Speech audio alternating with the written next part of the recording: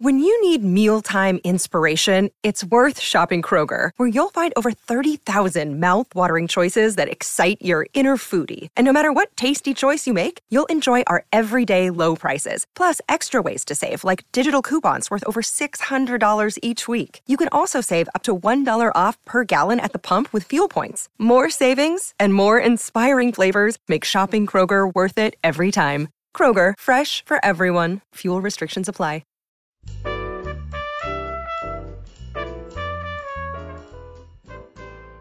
I'm Joe Reed. This is Behind the Mic with AudioFile Magazine. Alan Minskoff has been with me for the whole week, and he has promised a great ending to this week, so I sit here waiting.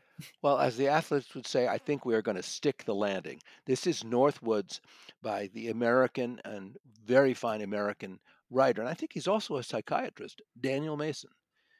Yeah, I think he is as well. Yes, he is a wonderful writer. And this is Northwoods, and who is the reader? It is a full cast, and I think we should talk a little bit about cast novels because I am a great fan of hearing different voices, especially a novel like this, which traverses 400 years. It is really the history of a fictional place in Western Massachusetts. There is a narrator, and you know his work well, Mark Bramhall.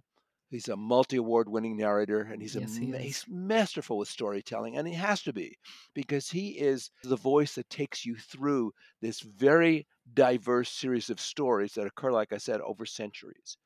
There are some wonderful little set pieces, and one of my favorites is, I think, as you know, a narrator who I am just enamored with, and it's Arthur Morey. He does what I call a star turn in one standalone section that's called An Address to the Historical Society of Massachusetts. Wow.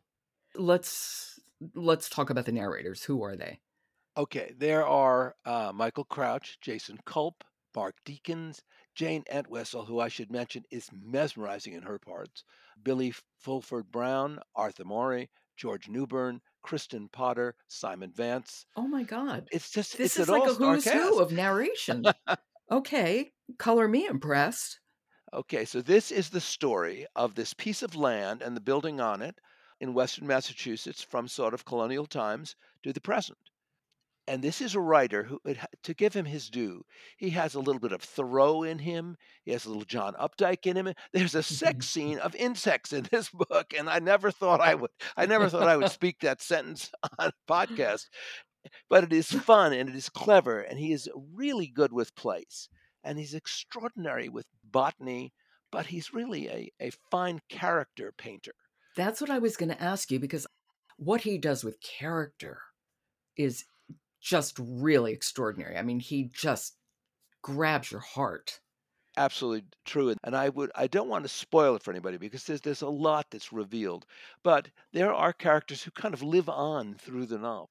Even after they're gone, they are really manifest and important in the telling of the story.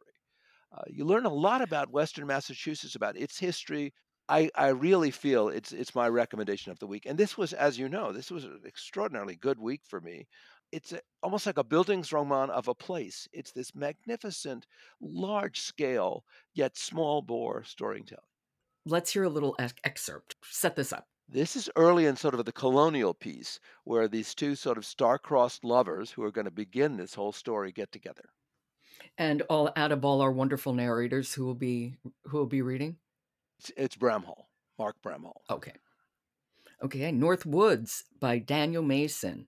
It's read by a full cast led by Mark Bramhall, who we'll be hearing right now.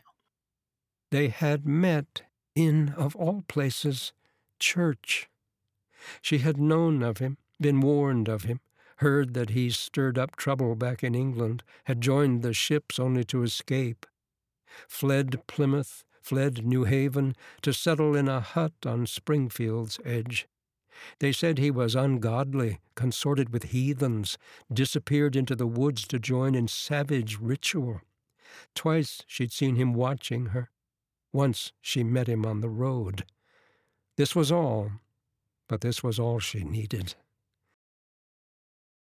I don't know if this will make sense, and I don't know if it's just this excerpt, but to me, he's narrating like somebody who has this story to tell. Absolutely. And I am here to tell you this story, and Wait till you hear it. And it is long.